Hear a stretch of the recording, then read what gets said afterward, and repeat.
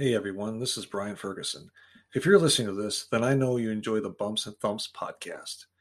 In order to continue to get the guests on and improve our podcast, we need support from listeners like you.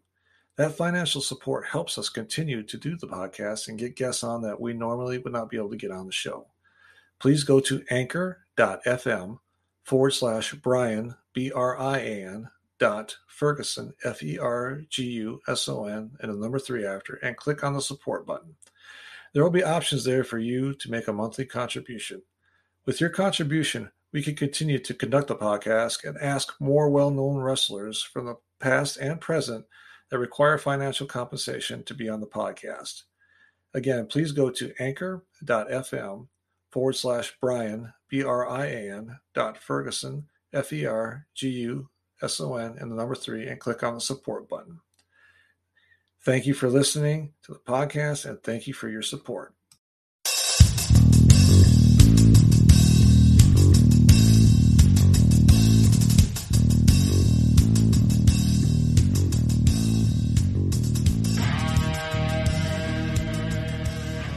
Thank you for joining another edition of Bumps and Thumps, the talk of wrestling. I'm Brian Ferguson. My guest today was one of the members of Jimmy Hart's first family in the Memphis territory, along with Austin Idol, Dennis Condrey, Kevin Sullivan, and others.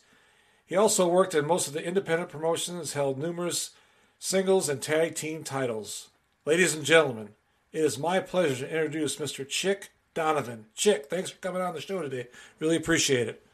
Well, thank you very much for having me, Brian. It's quite an honor just to be here to be able to express some feelings of wrestling, which is, come a long way, and sometimes maybe more of a negative way from what we were raised in the business from the old timers, teaching us the old school wrestling of wrestling, and not so much just stuff. Yeah. Wrestling is all about emotions. Now, and the old guys would take the assassin number 1, assassin number 2, for instance. That was Jody Hamilton and Tom Ernesto. Okay. They could be on TV, and a guy in his house. You hear the old stories about my granddad he and I used to watch TV, and he beat up the coffee table with a chair because they had his emotions in their pocket. No matter he was at home and they were on TV, but he still had their emotions. Yeah. Now the rest of the guy wears just stuff, incredible stuff. I guess I may be a little jealous of not being able to do all the flips and flops they do, which phenomenal stuff. But it really doesn't have anything to do with wrestling, because, like I said, wrestling is all about people's emotions. Bring them up and down in their seat, back and forth and up and down.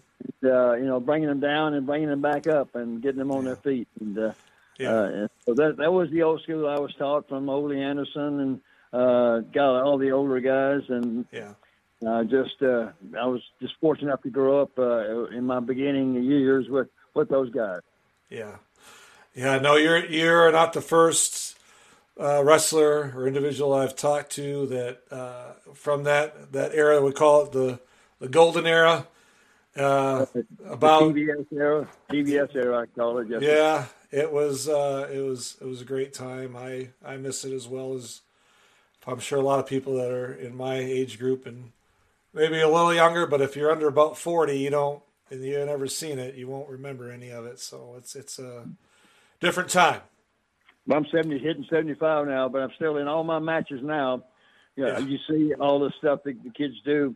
No matter what match I'm in, I'll do some wrestling. I'll take one tackle drop down and get it again. Get some wrestling spots in there, and then try to make all my finishes have a life lesson for the kids. The kids all around the ring, I take them around the ring with the belt and make a special night for them. But because that's the fans 20 years from now. So I still want some of the old school wrestling, and then I have a life lessons at the end of my matches. Like if, for instance, something I get mad about something, I'm going to go beat up, go start to hit the referee or whatever. Then I got to show restraint because he's the boss.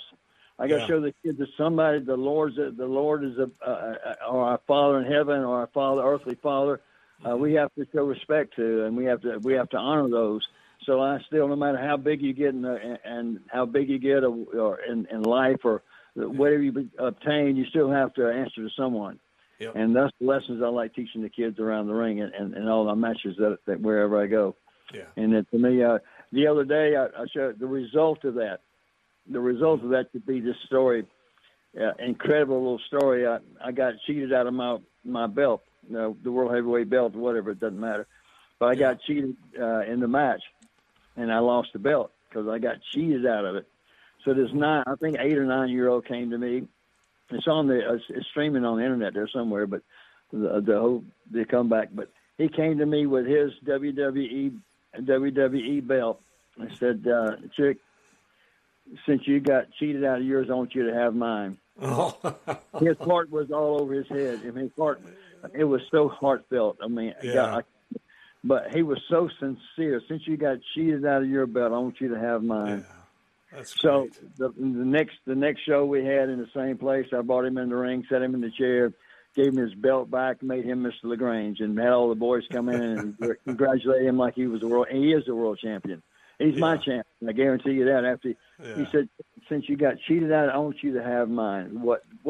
So I guess all the stuff that I do in the ring is translating back to the kids like I was hoping it would be. Yeah. That's but wonderful. That was so heartfelt. It was unbelievable. I want you to have mine because you got cheated out of yours. Unbelievable, man. That's a great story. That's wonderful. It's just, I had somebody filmed all the stuff at the end, and they said I was. Betty White just passed away. Yeah. And I don't know why. They said I'm the Betty White of LaGrange, Georgia. But I've done so much fundraisers and all kinds of stuff through the years, but that's a lot of responsibility to be a Betty White of a town. But anyway, I thought it was quite rewarding for all the hard work we put in. Yeah. Yes, sir. Well, let's talk a little bit about you growing up. You're from Georgia, LaGrange, I believe, correct? Yes, sir, I am. All right, let's talk about your childhood, growing up in Georgia. The kids nowadays say, "Well, we ain't got nothing to do," so they stay on the telephone and bang with their thumbs on the video games. But back I dug me 18 holes in the backyard and had in fact, I still got the same golf club here in my room right now. I'm looking at it that I used back in the 50s to hit around that 18-hole golf course I built in my backyard. I'll throw the ball on the roof and run and catch it. I'll throw myself passes. We always learned to keep ourselves busy, plus all the chores we had to do. Yeah. But as a kid, I was always kind of rejected. Was the last one picked for the team, or I felt really insecure about myself because I was kind of, I don't know what you call it, but anyway, that really gave me incentive to get into wrestling. I think to be the character, because I know who I am and who I ain't. I know when I drive in that parking lot, when I go in that arena, I'm a superstar. I can be assertive. I can be as assertive I want to be in that ring. But when I leave that arena and leave that parking lot, I know who I am. I know that's me there and who I am here. Frank Goodish, Bruiser Brody, gave me that piece of advice years and years ago before he was killed in Puerto Rico. That he knew the difference between Frank Goodish, which is his name, and he knew who he was and who he wasn't. That and it always stuck with me to know who you are in the moment and who you ain't when you leave there. Yeah. When you get home, your wife's true. Your wife's in charge now when you get home, so to speak. So, you just got to know who you are then, who you are here. But in both cases, you still got to stay humble. Arrogance don't go anywhere, but humility goes a long ways. Because the way you get over the baby face or a good guy in wrestling is that you get in their mouth talking, get in their mind first, and you get in their mouth talking about you. Then you get in their heart. Right. And if you work for them, you work for the people. I always work for the fans. If you work for them and and stay humble, they will follow you any way you want to go. Now, if you're a bad guy or a heel in wrestling, I'm doing a movie now called The Heels. But anyway, side one. And a heel in wrestling, I'm trying to teach the kids.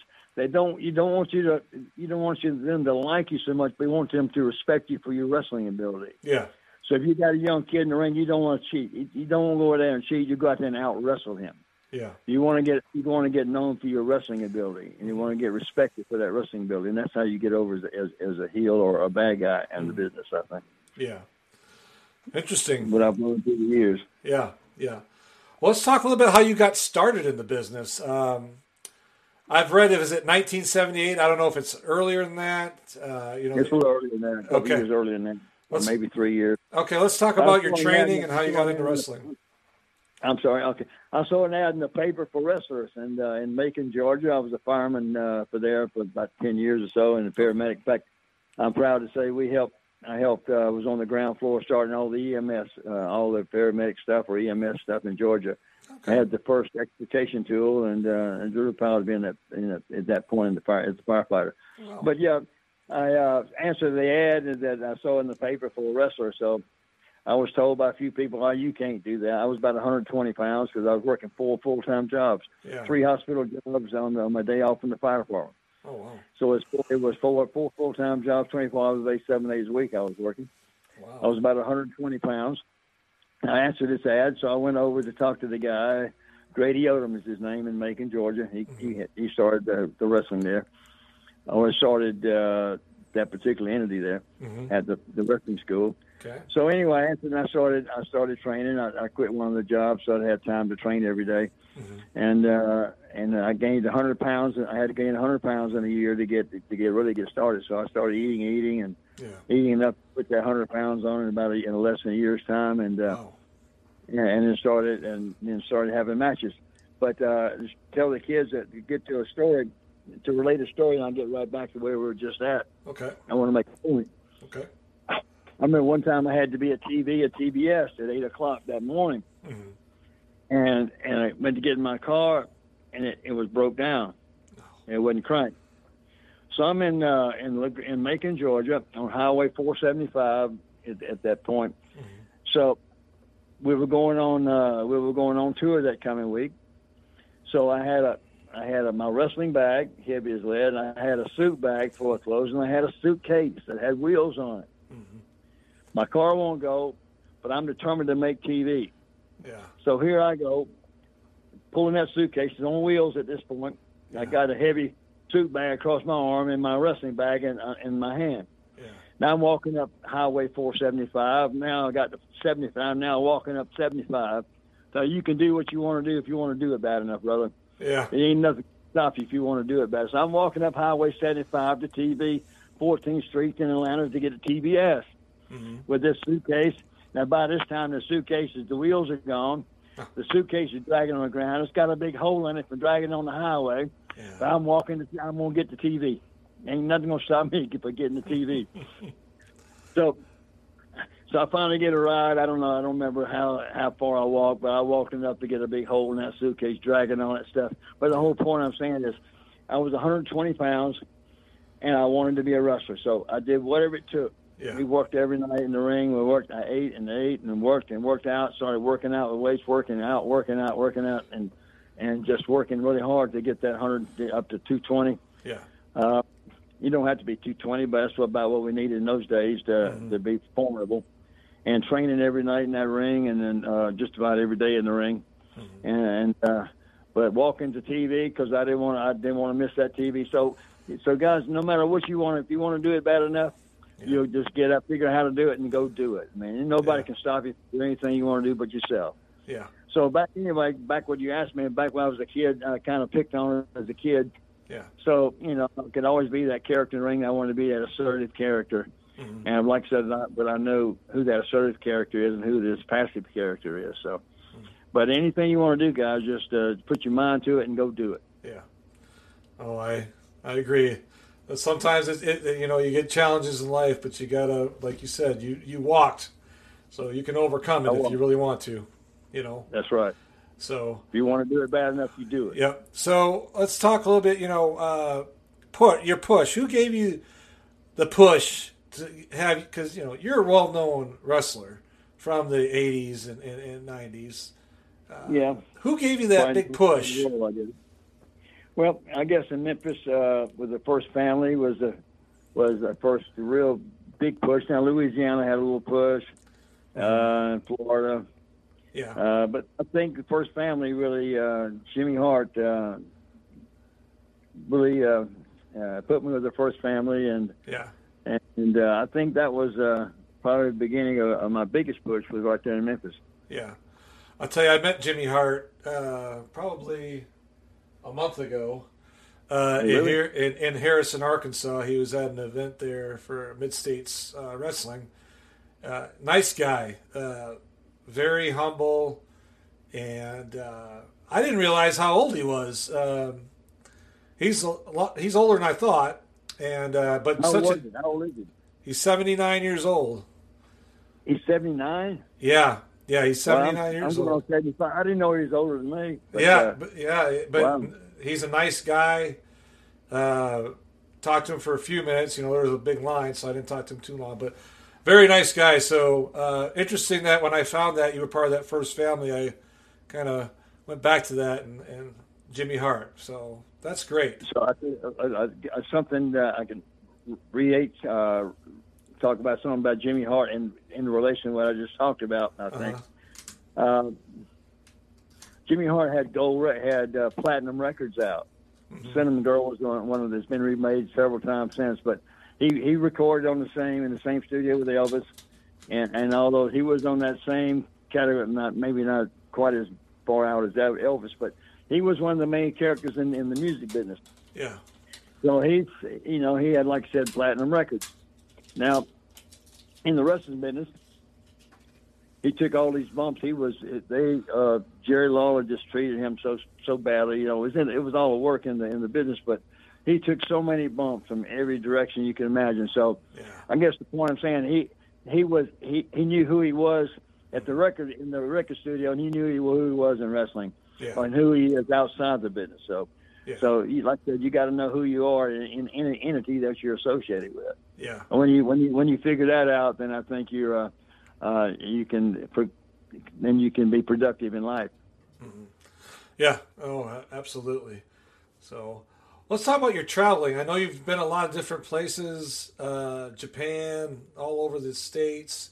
What was what's some of your memorable travel experiences that you? Well, the Memphis area was about 3,000 miles a week. I mean, that was on Tuesday. Monday night we'd work in Memphis, and Tuesday night we'd be in Louisville Gardens in Louisville, whatever it is, Kentucky somewhere. So there's a lot of traveling now the Continental Territory is only 800 or 900 miles a week down in the Pensacola area. That was a lot of fun. Yeah. Let's see. The Texas Territory was pretty nice. It wasn't too bad. Yeah. But wherever you go, though, you're going to have to travel. From town to town. What was your favorite? I guess who was your favorite person you like traveling with? That you could talk to and stories, or get some ideas or something like that. Was there anybody in particular? Now, my back was so bad at one time I had to get shots to walk to the ring, because those days there wasn't no injury reserve list. If you didn't walk the aisle, your name was erased off the list.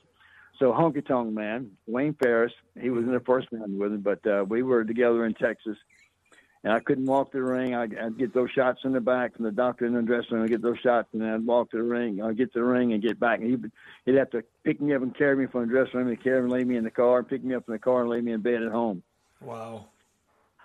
So he and I made a lot of trips together. He was one that really we went to the gym together and did a lot. But Kevin Sullivan was another one. We spent a lot of time together in the Memphis area, working out together, and we factory roomed together in different places. Another one, let's see, maybe nobody even knows who he is, but back in the 80s when I was in California, John Tolos, the Golden Greek, John Tolos. I've heard of him, yep. Yeah, he's been passed away a long time, but he was really, really wise man, and he really helped me. I'd sit and listen and talk. The Great Malenko was another one on a 30-minute conversation. I had the belt in Tampa, and was having trouble with it and in the matches. And 30 minutes later, he had me straightened out. The old wise man, sit and listen, brother. The young guys in business and young guys anywhere, just sit and listen to your mentors. The mentors ain't going to lean you the wrong direction. Just listen and follow what they say. And that cost me 30 years of my career. I listened, but I didn't heed. So it cost me about 30 years of my career that I missed the point. Yeah, I was going through all the motions, but I was in the junk so much. One thing or another was more important at that particular moment in time that I kind of missed. I missed a lot of push because I was off point. Now I teach the point to the kids wherever we go talk. Yeah. And schools and whatever. It's all about staying on task, staying the point, staying off the street corner, and staying on task. Whatever you want to accomplish in life, just stay on it, maybe. Yeah. Just forward your head and don't let nobody stop you. Yeah. But you 100% agree. Let's talk about some chemistry. Did you have any particular person you can remember that you just really enjoyed working with in the ring as an opponent? Ask 100 guys, and if they all wrestled that same guy, they'd always tell you who it was. Brad Armstrong. Yeah, I've heard that name before. Everyone would tell you Brad Armstrong. I guarantee you, because he was like they say, like a night off is the term we used in the business. Another one was Ric Flair. It was Flair. He was the man. He made NWA what it is today. I think what it was in the past. But Flair was amazing. Because Flair was a wrestler. Yeah. But who else? Ricky Steamboat was another I enjoyed. He really. We had some great matches. Yeah. With those guys, anybody can have a good match. I think they were so talented. That's what Paul Orndorff is another one that I really respected a lot. Yeah, he's a good Christian guy. Trying to think, but there's a few there. But Brad was probably one that was. Tommy Rogers, he's passed away now. Of course, Brad has passed away as well. But Tommy and I may have good matches. Yeah, he was. We were very good together in the ring. It's all about respect for each other. If you got respect for each other, you're going to have a good match. If you don't, you probably won't. Yeah. Kind of bottom line. But we all respect each other. We go out and do what we got to do, beat each other up, but we still got whole respect for each other for all the work we put in to get where we're at. Oh, yeah. At that moment. Indeed. But to answer your question, I think Brad would be number one in anybody's book. Yeah. I've heard that name before. I've heard that one and Steamboat a lot. If they've worked with them, they were great to work with. Yeah. What about you did some tag team for a while. Who do you, in your mind, was probably one of your favorite partners? In Japan, Stan Hansen. Stan was another man that. Back up just a moment. The other question you asked, but Stan and I were really close. We made a lot of trips together on the road, and he was quite an icon. And he got me in Japan, but we tagged together in Japan a lot. But the one who really taught me how to tag team was Rip Rogers. Now he's still probably wrestling now. He's almost my age, I guess. But he had so many nuances, but I'd learned how to tag team with him. Yeah, and we worked a lot with Ole and Thunderbolt Patterson a lot, different places around the country. But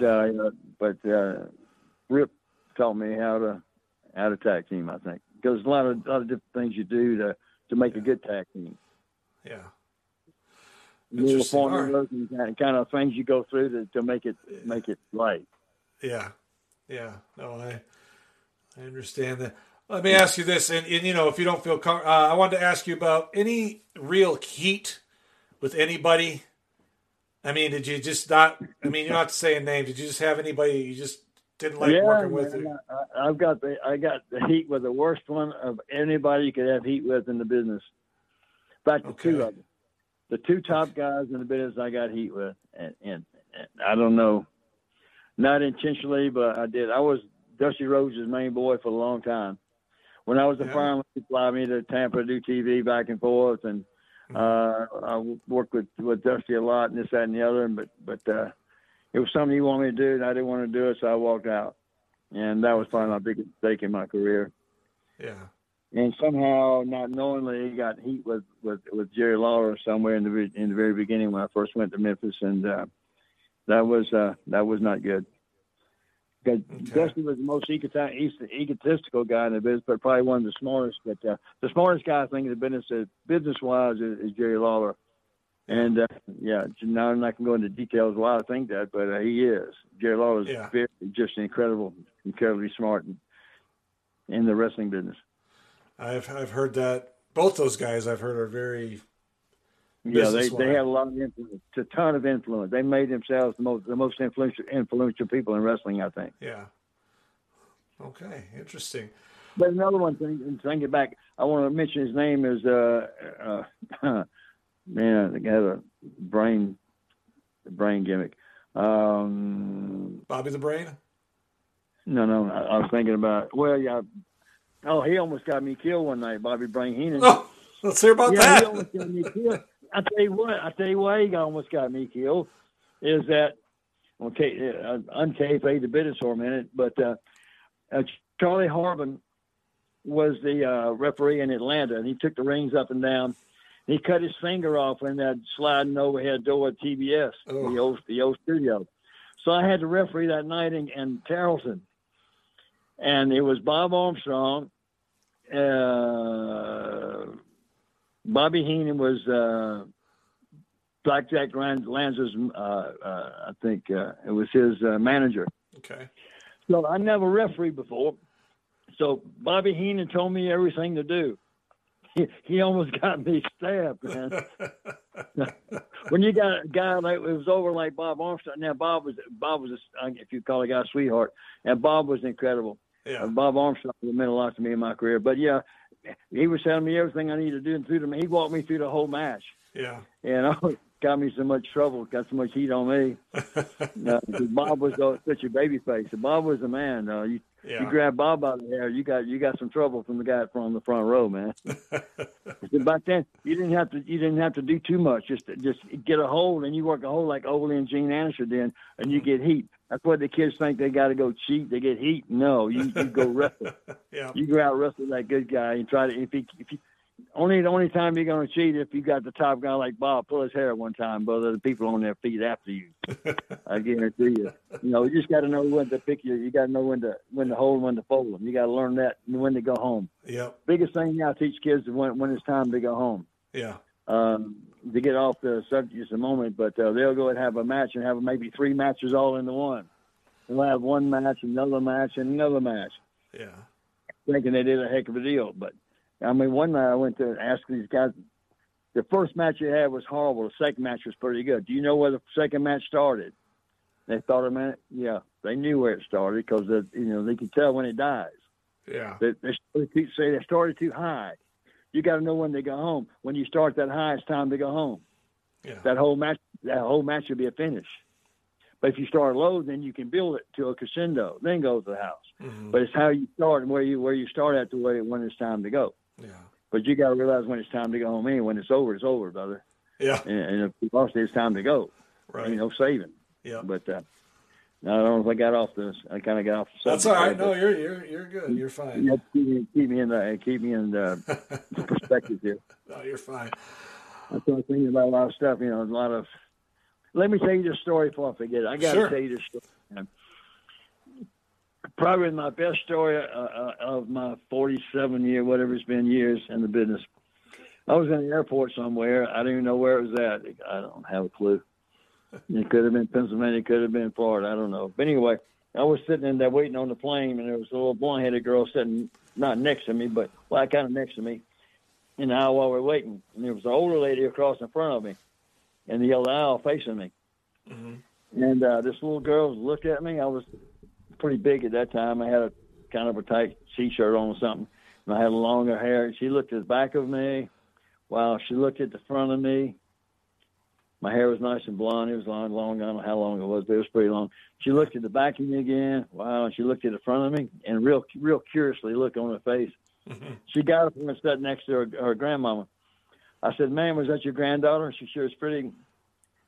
And the lady said, "Yeah." And then the little girl looked up at Granny and said, "Granny, that lady talks awful funny." Oh, no. She thought I was a lady. I just thought that was it. I've repeated that a lot in church doing talks in different places. I was bringing the story up. I think it's so funny. It's so endearing. I guess the little girl looked at me that looked so curious, but looked at the back of me, the front of me, the back of me, and looked at the front again. And so that lady talks awful funny. Because I had a much bigger chest than I got now, but whatever. But anyway, I thought that was kind of a good story. And, get me back on track here. No, you're all right. Favorite promotion or territory you worked in? What do you think is your best place you worked at? Well, Texas was a great territory. It was golly, it was it was so many people at those matches. It was a really strong territory because it had a strong TV. Yeah. It had that TV went all over the country, all over I don't know about the world, but all over the country anyway. Yeah. It would sell out everywhere we went. Was a sellout, even more sometimes. Yeah. The Von Erichs were the Von Erichs. I don't know, 5 or 6 of them committed suicide. All the men in that family committed suicide. Yeah. But I worked at Texas Stadium there in Dallas, which was, we had that first Texas Stadium show for David Von Erich. It was out in Japan. Yeah. That was a treat. That was quite a show. 100,000. Well, I don't know, about 70,000 people, whatever there. Yeah, it was a lot. All of them singing and go shit go. It's pretty cool. Okay, so you like Texas, your best one? Think? Well, it's one of them. But at my parting night in Texas, we were at not Rupp Arena. That's in Lexington. Anyway, it was the big arena. I forget what they called it, but in the middle of town. Yeah. And all the boys parked down in the basement, down underneath. Mm-hmm. But after the show, it must be thousands of people around the top, all around the top, overlooking where the cars come out of that tunnel. Yeah. And here comes a new Corvette. They go, yeah, a new Lincoln, yeah, this kind of car, yeah. And it comes down, a Silver Shadow Rolls Royce comes down and picks me and my wife up. You should. It sounded like it was. It sounded like dynamite went off, and people went nuts. So they jumped in the cars and followed us all across town with it in that Shadow, Rolls Royce. Man, that was my last night there in Dallas. But that was just kind of a memorable situation. But territories, Dallas was good, but Continental probably is the best territory I know. Mm-hmm. Because it's only about 10 or 12, 13, 14 guys. And they run they used to, and it's not there now. They run a real quaint, that's not a word they use, but they run a really good territory right there. And it's a small territory, but it's only 800 miles a week at that moment, and they can make good money there too as well. Yeah. But it was only a certain amount of guys, and they changed the guys every so often. But Bob Armstrong was basically the booker there when I was working out at Pensacola. Another territory was kind of a fun territory was Knoxville. Okay. Back in, it was 19, whatever it was. We were all broke. I had a 74 Pinto station wagon. It had the smoke coming out of the back end, water running out of the front end. It was me and, I just named was a mom. Anyway, it was 2 other guys. Randy Colley was one, and they were the Moondogs in New York. Called the Moondogs. They had the soup bone with them. Yeah. But one of them passed away now. But anyway, I had those 2 guys. They were 250 pounds apiece, maybe more. All our bags, and I was 2 in that little Pinto station wagon. And we were broke and had no money. Kind of putt up the hills of Tennessee and kind of just float down. I had to kind of neutral to go down the other side, putt back up. And but you want to be a wrestler now, kid. But that's like it was almost like a cartoon in that darn car with the smoke coming out of the back end and water falling out of the front end because they busted the radiator or something. But we wanted to be wrestling something. We were making the town, getting our $20 payoff. Maybe making that town, brother. Couldn't eat, barely get gas to get to the town. That's great. Yeah, it ain't all fabulous like you think it is. It's you got to pay your dues, brother. Yeah. So let's jump into the next part. We talked a little bit before we got on recording here about the difference between pro wrestling today versus when you came in. What's the biggest difference to you as far as the work and everything, all that? Okay. When I'm not sure what year it was when ECW came out. 90s. It could have been somewhere in the 90s. Yeah. And all the hardcore stuff. Yeah. I made him take it off TV here in town. I didn't want to show it in town. Okay. Barbed wire around got razor wire around the ropes, and you got thumbtacks on the bottom of the ring. You got glass Yes, and you got staple machines stapling each other with staple machines. Man, you're hitting yourself with a stupid trash can. I mean, what is that? Yeah. What is that?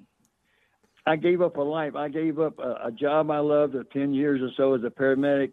I gave up a big home I had built. I gave up a family to be able to walk in a ring, to walk in that wrestling ring, to be able to continue to walk in that wrestling on a full-time basis.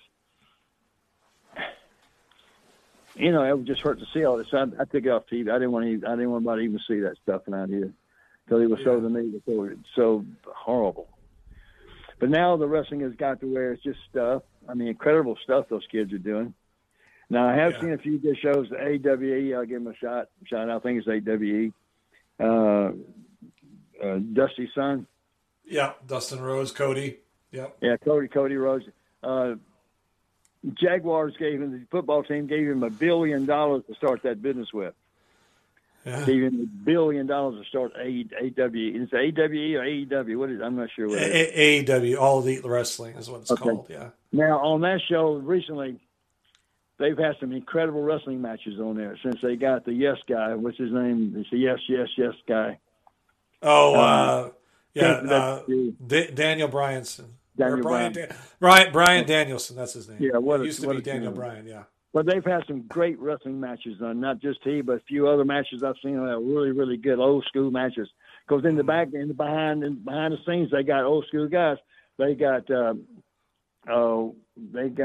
guy from Florida. I mean, guy from Texas. I can't think of names offhand. Orrin Anderson is one. Orrin started with us in Pensacola. Yeah. Under his Mr. A or whatever he was under a mask. But he's in that back office. He's one of the greatest ever been in the ring, one of the smartest ever in the ring, because he was mentored by Ole Anderson and all that bunch. Yeah. And us and with Bob and Continental and all the other places where we had real wrestling. Mm-hmm. He became a real wrestler. But anyway, so he's behind that group in the back. So I'm sure they are oriented to the old school more than WWE is. Yeah. WWE could care less as long as they make money. Yeah. They just go.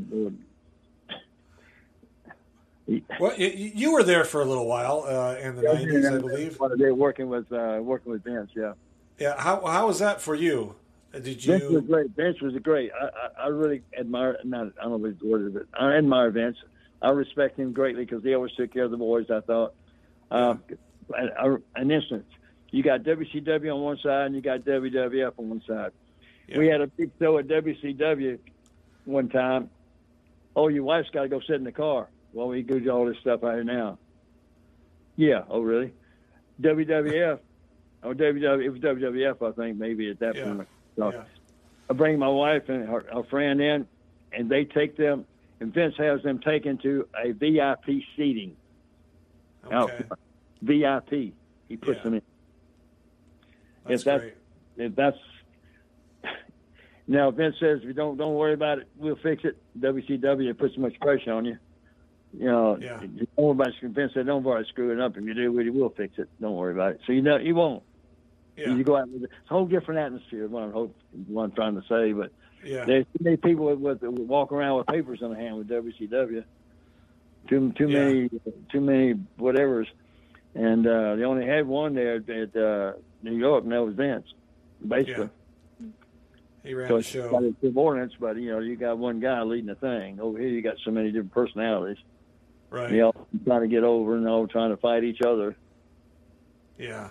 Whatever. That's interesting. Yeah. Did you ever work up in Minnesota for the AWA in the '80s or anything like that? I was supposed to go up and be tag teaming with somebody. I forget who it was. But for some reason, I missed a spot. Somebody else took my spot that was the number one territory for years. Was Minnesota, number one money before Vince took him. When Vince's dad was still alive in New York, so Minnesota at that point was, I think, the number one territory to have been in. Mm-hmm. And but no, I missed it because somebody took my spot for some reason. Yeah, I missed the spot I was supposed to have gone to, but I never went. Okay. Now I did work with them some. I worked with some of them, and I was called to come up to Kansas City Ah, Some of the same guys said that in the same area. yeah, Geigel and all those guys in Kansas City. yeah. And but anyway, I never did make it to Minnesota, though. I think I would like to have had. I thought it might have been a good for me. Yeah, that's where I mainly, when I was a kid in the late 70s and early 80s, that's all we got. I'm from Wisconsin, originally born and raised, and, we got All-Star Wrestling, AWA, every Sunday, and we'd watch. Yeah, it was my thing, but too bad. Yeah, I didn't know if you were there or not. I don't remember, but I've been wrong. I worked with him, like I said, in Kansas City that one time, and for a week. With Bob Brown, I think it went in to work with him. But anyway, but I never actually went into Minnesota. Working there. All right. I never went to Canada. I never went to Canada either. I thought it was too cold. Yeah, Minnesota's pretty cold too. So. I'm Florida. Okay. Yeah. Okay. Well, one last question here, and what are you up to now? What kind of projects are you working on or doing? Well, I'm still wrestling most every weekend somewhere. Wow. Yeah, I'm just 75. I got some more years left. Now, get back to what I started and mentioned before by being in the junk. I call it junk, or in the distractions. Yeah. I missed my six figures, and I missed my six figures because of the junk. Mm-hmm. Now the Lord is finally smartened me up maybe 4 or 5 years ago. Mm-hmm. And let me work at a high level and leave a legacy and teach these kids the old school wrestling while we have a match. Yeah. He's let me be where I should have been. I could have been 30 years ago now because I finally got smart. I'm on task. Yeah. I'm on point now. And it's teaching them, leaving a legacy, making these kids. I take a kid in the ring now and get everything he knows out of him, and then I go home. Yeah. Anything other than he knows, if we got it at the end of his knowledge, all he knows what he sees on TV, and I ain't doing all that mess. Yeah. We're going to the Now, if we go to the house and you don't understand it, we'll sit down and talk about it. Say, why did we go to the house? Why did we do this? Why we did that? Yeah. And let them understand what real wrestling is about. Yeah. But have it and let them feel it. You have to feel it to understand it. You got to feel the perfect jump shot before you ever know what to work to get to one. Mm-hmm. So that's my job now, is to teach these kids how to have a real wrestling match. Yeah. And know when it's time to go. Yeah. If you don't go at the right time, you lose it. You lose it's no good anymore. You got to go at the right time. You got to know when it's time to go. You got to know what to do. It don't matter what you do, but it's got to do whatever you got to do. You got to do it at the right time. So you got to listen to people and let them tell you what to do. Yeah. You can't call a match in the back. That's the worst thing you can ever do. I'm teaching these kids. You got to go listen to the people and do what they want and do what they tell you. Yeah. If you listen to them, they'll come in the ring with you, and you got them right with you the whole match. Yeah. And then they'll move back and forth in that seat and up and down to however you want them to do. Once you get them in the house, when I sing on the floor, I do a little in the band a little bit, and I'm an entertainer. But when I'm singing, I sit down at the table with the folks while I'm singing them. I dance with them. I bring them in my pocket. Got them in my pocket with me. That's great. You don't have to be a great talent. You just have to know how to entertain folks, and you put the people first. It's all about the people. It ain't about us. Yeah. It's about the fans, and they deserve everything you got. I don't leave nothing behind when I go in a match. Yeah. I left nothing behind. I guarantee you that when I go out, when they get done watching what I do, I'm not blowing a horn. I'm just saying what I've learned. Yeah. I've learned how to appreciate the fans and put them first. Yeah. And those ones that make who we are. Mm-hmm. They're the ones that writes the books and writes the notifications and all the stuff about who we did or what we did. Yeah. So you put them people over first. And then that's just where it's at. It's about the fans, making fans. Yeah. Give them their money's worth, man. Yeah. Some guys want to go out and just get the money and don't worry about the fans. And nowadays, some of the older guys who think they're still worth $10 million, they'll go give you a 10-cent match. Yeah. I get 10 cents to give you $1 million match. I still get 10 cents to give you $1 million match. I don't care what I get. I'm still gonna give you $1 million match. I guarantee you. Because that's my legacy I'm leaving out there with those fans and with those young kids. They gave me that World Heavyweight belt. Yeah. Gave me his belt because I got mine. Because I got cheated out of mine. Yeah, that's an amazing story. Well, I'm so happy that you're giving back, and I know a lot of wrestlers from your era do that. They I had an interview back a few months ago with Les Thatcher. He trains guys. Oh yeah. You know why we have, because we grew up. Yeah. We learned life. Yeah. We learn life like it's supposed to be learned from the old guys, from our fathers and our forefathers, like your granddaddy or your daddy and granddaddy and his granddaddy. You learn respect, and you learn the real deal from those guys from years ago. Yeah.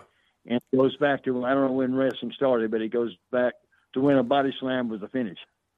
Yes. It goes back to those days. That's the real days. Yeah. When you can make a body slam a finish. Yeah. That. But anyway. Yeah. Yeah. You just learn respect for the business, learn respect for the fans, and learn respect for yourself. Yeah. When I go to a town out, my car is washed. I'm dressed. I teach kids, you go to that town dressed. When I drive in the park, in that parking lot, I say my car is washed and I'm a superstar. I got the suit on. I got the suit on. I got all the stuff. Right. But when I leave and get home, I say, yes, ma'am, no, ma'am. I take trash out. You know what I mean? Yeah. Yeah. Understand. So.